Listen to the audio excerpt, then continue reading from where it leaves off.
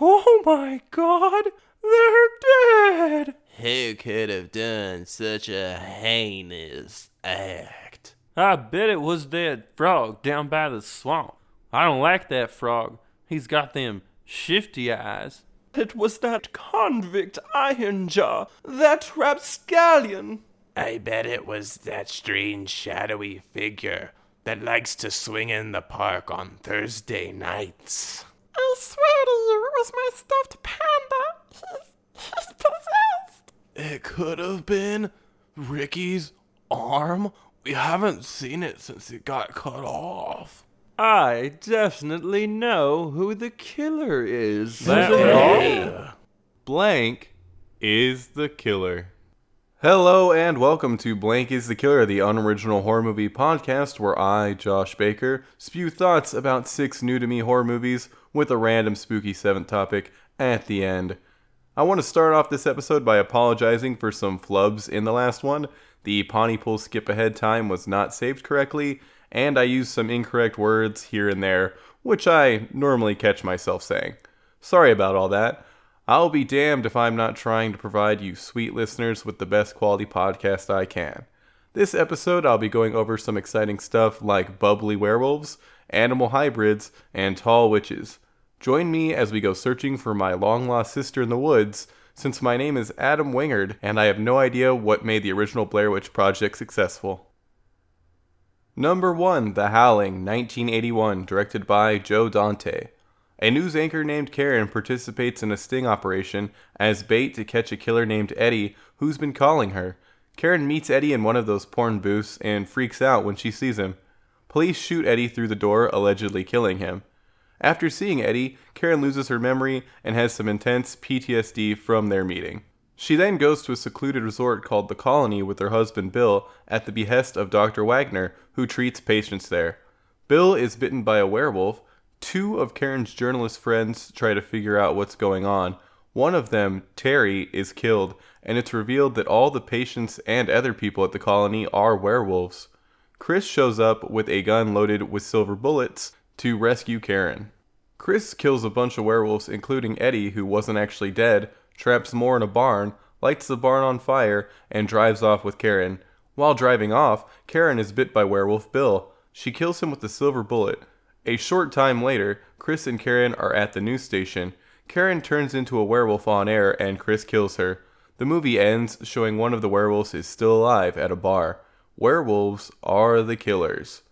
Joe Dante directed the Gremlins movies, which are some of the best comedy horror films of all time, so I decided it was finally time to take a gander at some of his other flicks.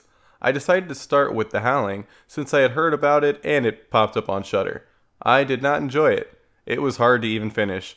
That's partially my fault, since I decided to start it around 1 in the morning, but you'd think a movie that has a colony of werewolves would be a lot more exciting.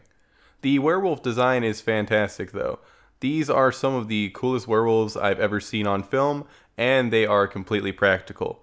The transformations are great besides the weird bubbling that happens. I mean, the bubbling doesn't look bad, I just think the bubbling doesn't really add to the transformations.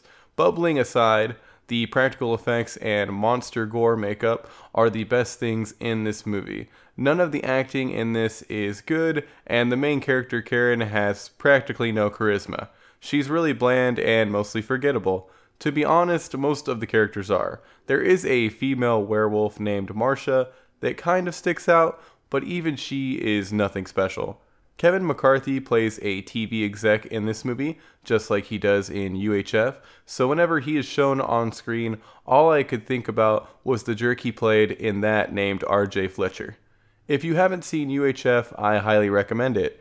I'm a huge Weird Al fan though. Hey Weird Al, if you happen to be listening to this podcast, I think you should make a horror comedy movie. Dick Miller, who's in Gremlins 1 and 2, is in The Howling. He plays a store owner that sells a bunch of interesting things, including silver bullets. He's genuine and great in everything I've seen him in. There's a part early on in the movie where Karen goes into a porn booth to confront Eddie, the creep that's been calling her. Cops eventually get to the sex store where this is all happening to help her, and the rookie cop that shows up on the scene just starts firing through the booth door when he hears Karen scream. Seriously, rookie? You know you could have easily killed Karen doing that, right? There was no way he could have known she was sitting on the ground. Even though I didn't find this movie enjoyable at all, I'm still going to continue my quest to watch more of Joe Dante's horror films. Skip The Howling. If you really want to watch a werewolf movie with The Howling in the title, watch The Howling 2, Your Sister is a Werewolf. I haven't seen the movie, but based on videos I've seen from other people that have, it looks like a ridiculous time. Number 2, Veronica, 2017, directed by Paco Plaza. A girl named Veronica holds a seance with her friends using a Ouija board. The glass they are using as a planchette shatters, cutting Veronica's finger. She bleeds onto the sun icon on the board. The board then snaps in half. Veronica, who is unknowingly possessed, starts seeing a shadow-like figure. She tries to protect her siblings from the demonic entity. She eventually realizes that she is the cause of everything and slits her throat to stave off the possession. Her siblings are saved, but Veronica doesn't make it. Veronica is the killer. Technically. The demon doesn't make her commit suicide. Veronica is a Spanish movie about possession and the evils of using a Ouija board. The events of the film take place in 1991 and are based on true events.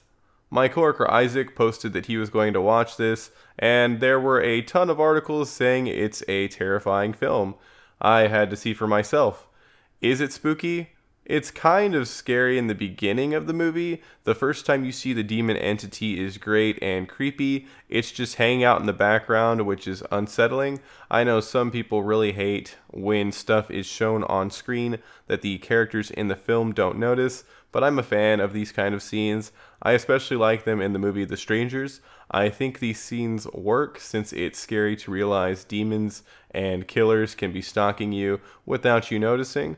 They instill a sense of dread since you can't warn the character and can only stare at the screen as you watch what happens. After this initial scene, the movie isn't scary in the least.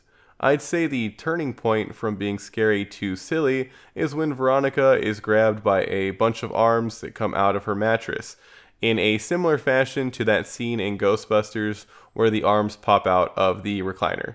The arms that grab Veronica are terrible looking rubber arms with 3 fingers. It's impossible to watch that scene and not think about the people wearing the cheap costumes. From then on, instead of a mysterious demon thing, all I could see was a dude in a cheap rubber suit.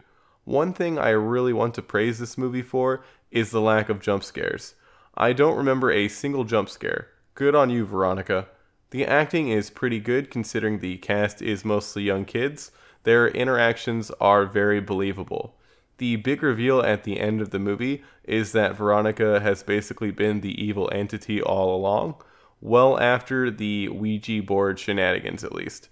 This makes things a lot stranger since one of the things she sees is the naked ghost of her dead dad. Don't get me wrong, her seeing the naked ghost of her dead dad is one of the creepiest parts in the movie, but why did she see the naked ghost of her dead dad? I don't think it was supposed to be a hint at something traumatizing in her past. Veronica just seems to visualize her dad's ghost in the buff for no real reason. Odd to say the least. You don't see a lot of full frontal male nudity in horror movies. Something else that is incredibly odd is the fact that Veronica goes to a Catholic school full of nuns, and she doesn't really try to get help from any of them. One nun who's called Sister Death ends up kind of helping by telling Veronica vague riddles. Catholics are known as exorcism experts. I was raised Lutheran. When you're having trouble with demonic entities, you get a Catholic. If you get a Lutheran, they'll just throw a potluck and call it a day. What did you bring, Mr. Demon? Spicy meatballs? Fantastic. Don't forget to grab your crock pot before you leave. Veronica is literally surrounded by demon experts and instead decides to draw ancient Viking symbols for protection, which only serve as a minor annoyance to the evil that's plaguing her. It's super cool that the Viking symbols were used instead of crosses, though. It felt really fresh. Unfortunately, after doing a bit of research, it looks like the symbol Veronica and her brother end up drawing is actually Vegvisir, the Viking compass, which is a visual spell of protection against getting lost, especially in rough weather. What they should have drawn is Agus Yulmer, the Helm of Awe, which is described as an invisible spell that creates a sphere of protection on the user while casting fear and defeat on an enemy. Regarding the actual events this is based on, it seems that the movie has its differences. Veronica is based on a girl named Estefania. She dabbled in the occult, started acting strange, and seeing odd figures after messing with a spirit board. She also began having frequent seizures. Estefania was taken to doctors, and they couldn't find out what was wrong. A few months after using the spirit board, she passed away in her bedroom, with no official cause of death.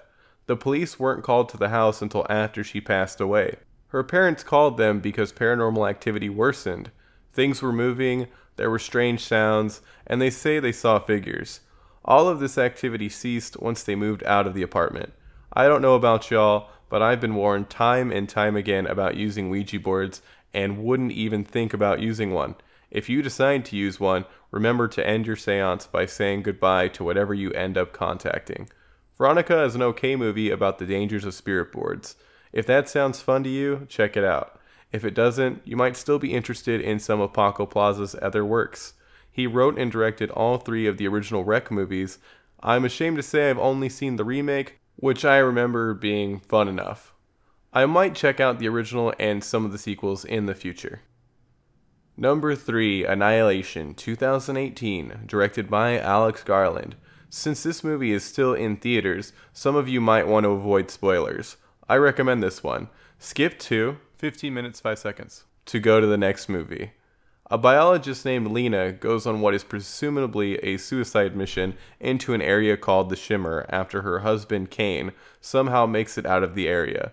Kane is incredibly sick, and Lena believes she may be able to find a cure.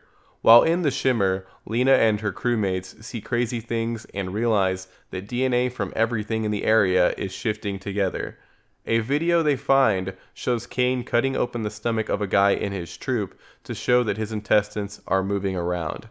2 of the members in the party are killed by a bear monster, a third turns into a plant person, the 4th explodes into energy. Lena then has a run-in with an alien at a lighthouse in the center of the Shimmer. She gives it a live grenade, which kills it and stops the spread of the Shimmer. Lena is then questioned back at base camp and hugs her husband, who is now an alien. Kane, a bear monster, and Lena are the killers. I'm counting Kane because his actions technically kill a guy, I think, even though it seemed like the guy was in agreement to the stomach cutting. Lena is also being labeled a killer since the alien didn't seem to be malicious. Right when I walked out of the theater, I wasn't really sure what I thought of Annihilation. There are some incredibly unique visuals, the acting is good enough for me, the plot is kind of stupid, a lot of the dumb parts of the plot could be easily fixed by making small changes. Lena's crew is said to be the next in a long line of crews to enter the Shimmer, none of which came back. Why don't they just hang out on the edge or go in with ropes tied around their waists? A bunch of other people died going deep into the Shimmer, so why aren't we trying these easy things? You could have just made Lena's crew the second group to go in after her husband randomly came back. The plot isn't really the reason to go see this movie. The reason why I recommend checking it out is mostly the visual adventure. Some of the visuals are much better than others, a few CGI effects look pretty bad, but overall the film is visually interesting. This movie isn't a horror movie really, it's an adventure film. Sure, there are some horror elements like a shark-crocodile hybrid attacking a girl, and a much more intense scene where a bear thing with a skull face makes the sounds of a dead crew member screaming whenever it opens its mouth, but these horror elements aren't really a main theme. That bear scene is incredibly creepy, but how would it be possible for one crew member to knock out and tie up 3 other people without someone hearing something? I mean, I could have maybe believed that it would be possible if she used drugs to knock out her comrades, but she bashes them in the head with the butt of her rifle. I digress. Based on what you've heard so far, it is probably a little confusing that I recommend this movie. I can't really explain it, but it's one of those movies that you grow more and more fond of the more detached from it you are. It tries to do something fresh and original while also being rated R, which I appreciate. If you decide to see this based on my recommendation, go for the overall feel and atmosphere of the movie. Don't go expecting a great plot, or you'll probably hate it. Number 4, Ravenous, also known as Les Affamés, 2017, directed by Robin Aubert. People join together to try and survive an outbreak of zombies. The zombies are smart enough to work together and set traps. All of the people we follow are killed, except for a little girl named Zoe, who escapes and joins with a race car driver. Zombies are the killers. This is a French-Canadian, slow-burn zombie movie that is mostly focused on the character interactions of different people who end up forming a group. This doesn't mean that the movie is devoid of action. There are several intense scenes that take place when zombies attack the party. There is a lot of gore in this, caused mostly by zombie bites, a machete rampage, and gunshots. Digital blood is used, but in a tasteful manner, paired with practical effects that look amazing. There is a digital zombie head explosion in this that looks great compared to the garbage CGI head explosion in Dead Shack, which I ranted about last episode.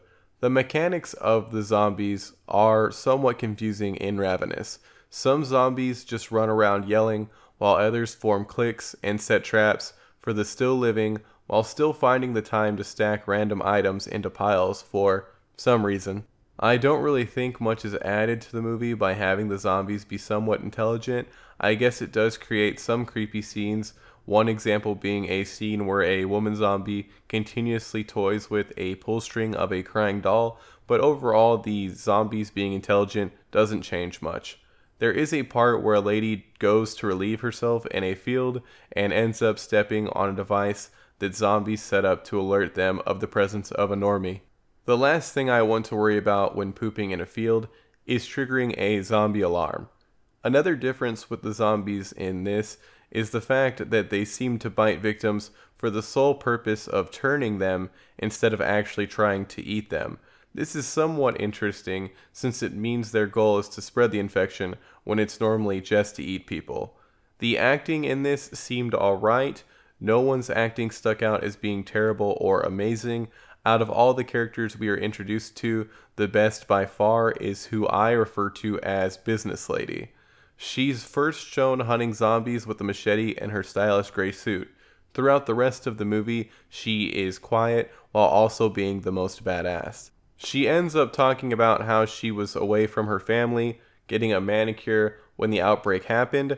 After not being there to protect her family, she decided to abandon being a lady and become 100% business. There is an awesome last stand from her where she takes on as many zombies as she can with her loyal machete in order to buy the others time to run. I would watch an entire movie about the exploits of Business Lady. There's another character that gets overrun by zombies, and instead of being a badass like Business Lady, the other character just stands still with their gun in their arms and gets swarmed. At least go out shooting, if not for yourself, for the others. Does this movie bring anything new to the table in terms of zombie movies? Not really.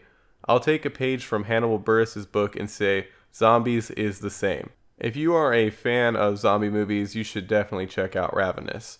If you're hungry for more zombie-related stuff, I will be going over my favorite zombie media towards the end of the episode. Keep your pants on and try not to get bitten before then. That reminds me, when Business Lady first meets two old ladies, the old ladies make her strip down to her underwear to check her for bites. What if she had gotten bitten in her swimsuit area, old ladies? Hypothetically, what if I was going to the bathroom in a field and accidentally alerted some trap-setting zombies to my presence that jumped me, allowing one of them an opportunity to bite my butt, or worse? If I was lucky enough to get away and ended up being stopped by these old ladies, they'd be none the wiser of the bite I received to my no-no zone, until I turned and started chomping away at them. This is just a humble PSA to check butts for bites in the event of an actual zombie apocalypse. It's better to be embarrassed but safe than sorry. Number 5, The Frighteners, 1996, directed by Peter Jackson. Frank Bannister, played by Michael J. Fox, is a guy that can see spirits. He uses this ability to scam people. He meets a girl named Lucy, who he becomes attached to after her husband dies. Frank and Lucy figure out that a mass murderer's ghost has partnered up with his still-living partner-in-crime girlfriend to continue raising their kill count. Frank and Lucy end up stopping the murderers and falling in love. Johnny Bartlett and Patricia are the killers. I've talked about how much I love Peter Jackson on this podcast and was very excited to watch this. Boy, was I disappointed. I'll start off by saying the acting from the leads is terrible. Michael J. Fox does not work at all as Frank Bannister. I don't think he's a very good actor. This movie was his last role in a live-action feature film before he went on to television. He somehow ended up being perfect for Back to the Future, but he was not a good fit here. I haven't seen Teen Wolf yet, but I'll probably check it out eventually to see if it changes my opinion at all. Trini Alvarado, who plays Lucy, doesn't bring anything to the movie either. Her performance is incredibly flat. There are a ton of horror movie actors in this. You have John Astin, the original Gomez Addams, as the judge, Dee Wallace, who played the main character in The Howling, as Patricia, and Jeffrey Combs from Reanimator fame as Special Agent Dahmers. Gary Busey's son Jake is also in the movie as Johnny Bartlett. No one really stands out, unfortunately. Another movie that I haven't watched yet is Reanimator. I've tried in the past, but for some reason I haven't finished it. So maybe Jeffrey Combs is normally great, but in this he's abysmal. This was Peter Jackson's first Hollywood film, which might be the biggest reason why this didn't fully capture his charm. Jackson didn't originally plan on casting Michael J. Fox. Jackson's Hollywood talent agent suggested him. The Frighteners was originally supposed to be a much smaller scale spin-off film of the television series Tales from the Crypt. After sitting through the nearly 2-hour-long feature film, The Frighteners probably would have turned out a lot better as the spin-off. The digital effects are a hodgepodge of interesting and terrible. The ghosts in general look pretty great. They glow and you can see right through them. This was mostly done practically by filming scenes with ghosts twice, one take with them in frame and one without. Then the digital magic was done.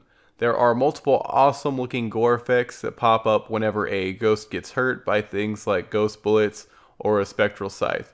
These ghost effects are pretty much the only thing I really enjoyed while watching The Frighteners.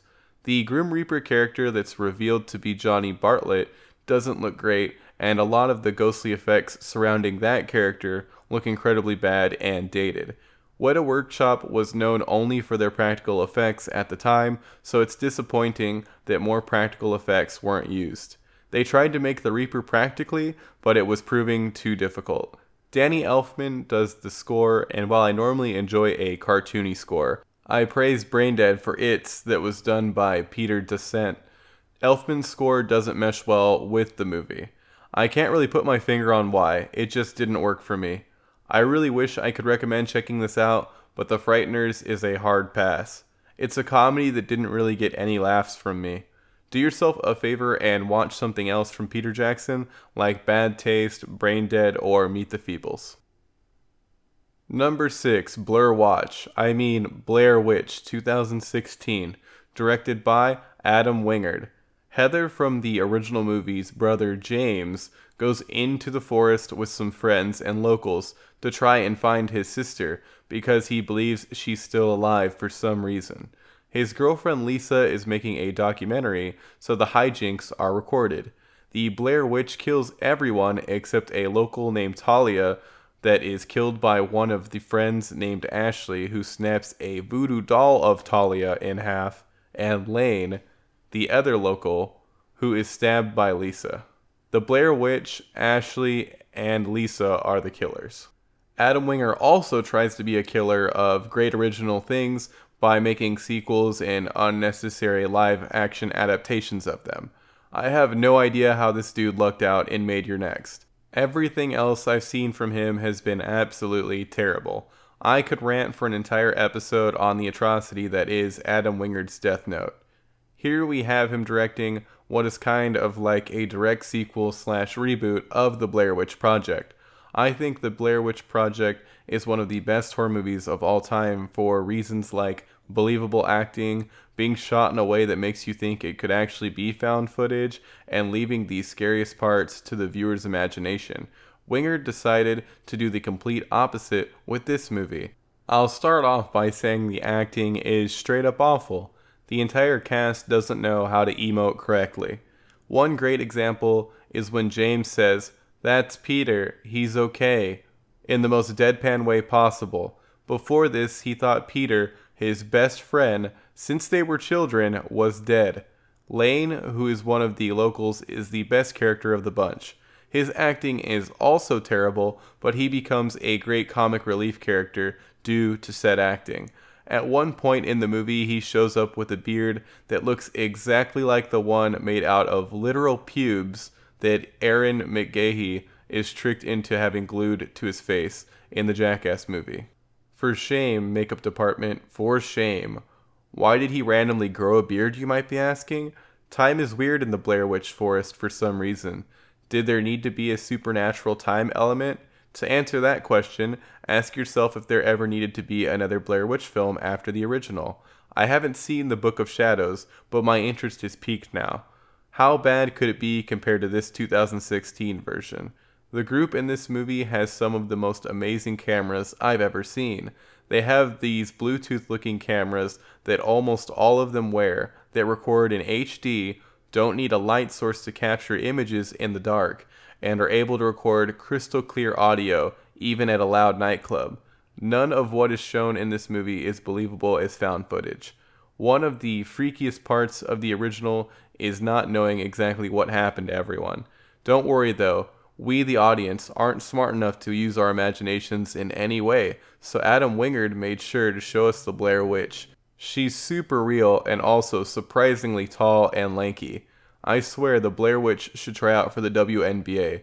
Not only is she tall, she spends most of the movie swatting people. With her hand. Not like Twitch streamer swatting, she doesn't find the kids' addresses and have a SWAT team burst in on them.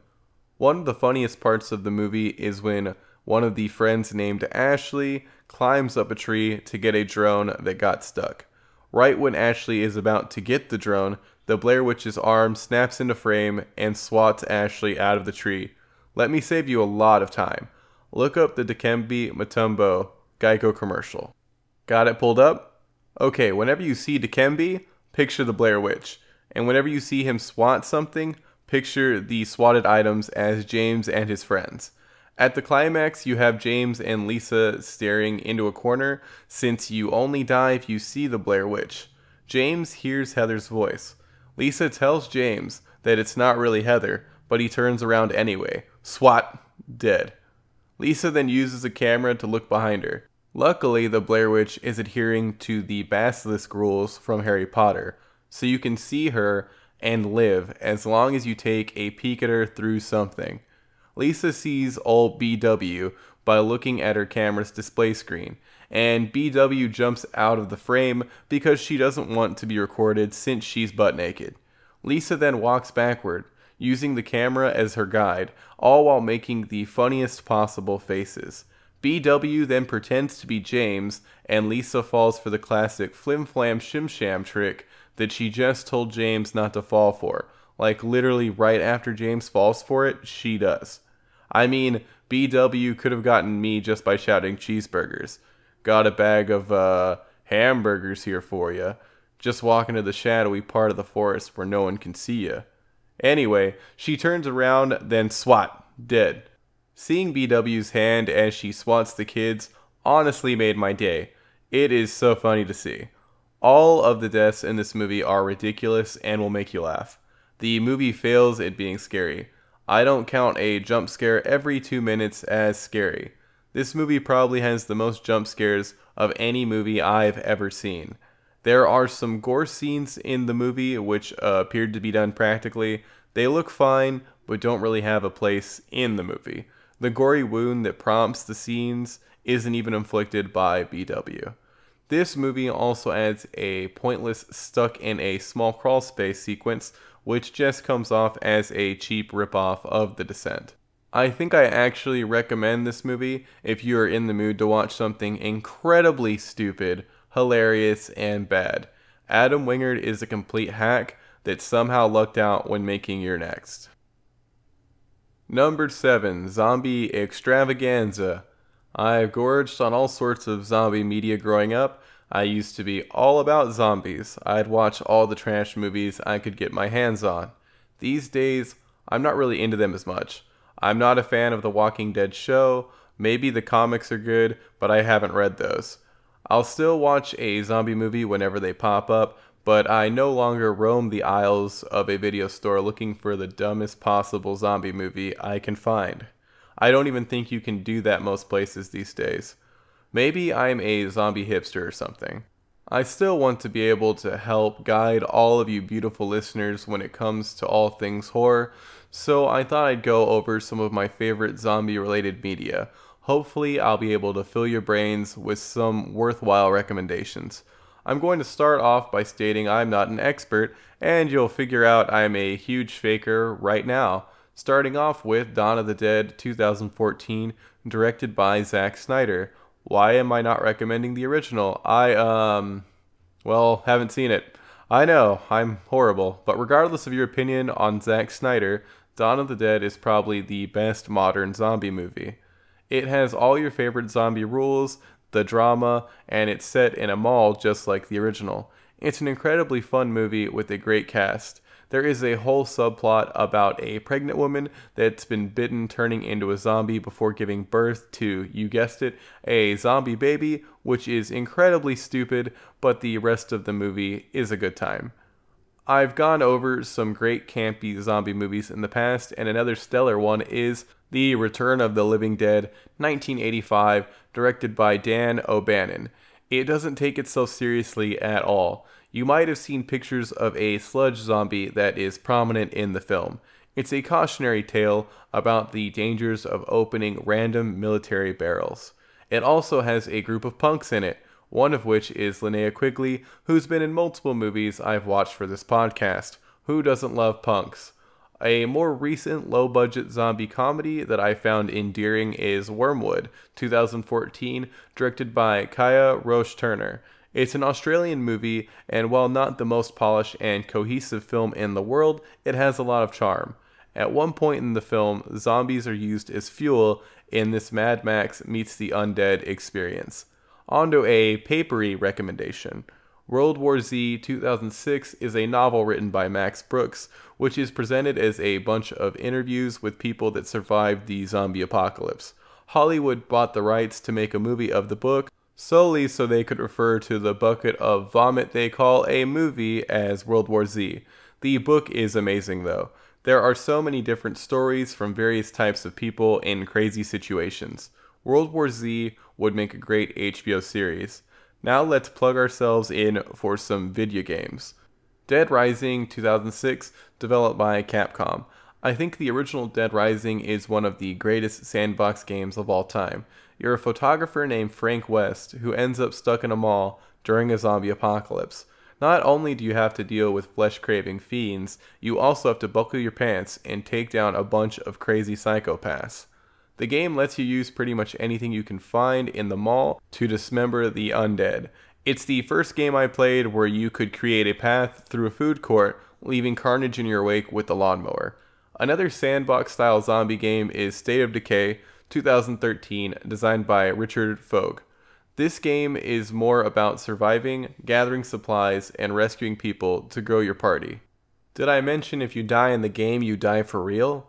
Well, not like for real, but if one of your characters dies, you can't bring them back. They are super dead, like Dead.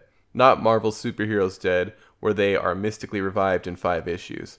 It makes the game a lot more intense and heightens the sense of accomplishment you feel when bringing back a bag of food to your headquarters. The sequel should be coming out soon, which is going to allow you to party up with friends this time. Do you like tower defense games but wish they were more streamlined? Then check out Plants vs. Zombies 2009, developed by PopCap Games. The first game in the series is easy to learn and a ton of fun. You get different plant units to defend your lawn against a continuous zombie onslaught. A great thing about this game is the fact that you can play it on pretty much any computer. Make sure to avoid the sequel though. PopCap Games was bought out by EA, who in true EA fashion sucked the soul out of the game and added a bunch of awful microtransactions. There are still a ton of classic zombie movies and other ghoulish media I haven't experienced, so this definitely won't be the last time you hear about zombies on this podcast. That's a wrap for episode 14. Big shout out to Sticker Fridge for hosting the podcast on their site, stickerfridge.com, which allows it to pop up on all your favorite podcast apps. Check out their other shows and video projects. I've been getting some great recommendations recently. I hope to eventually get to all of them. If you have any feedback about the show, want to recommend something, or just chit chat, hit me up on YouTube, Facebook, or Instagram. If you like what you hear and think someone you know might enjoy the podcast as well, it would be absolutely godlike if you politely told them about Blank is the Killer. My name is Josh Baker, and I approve this podcast.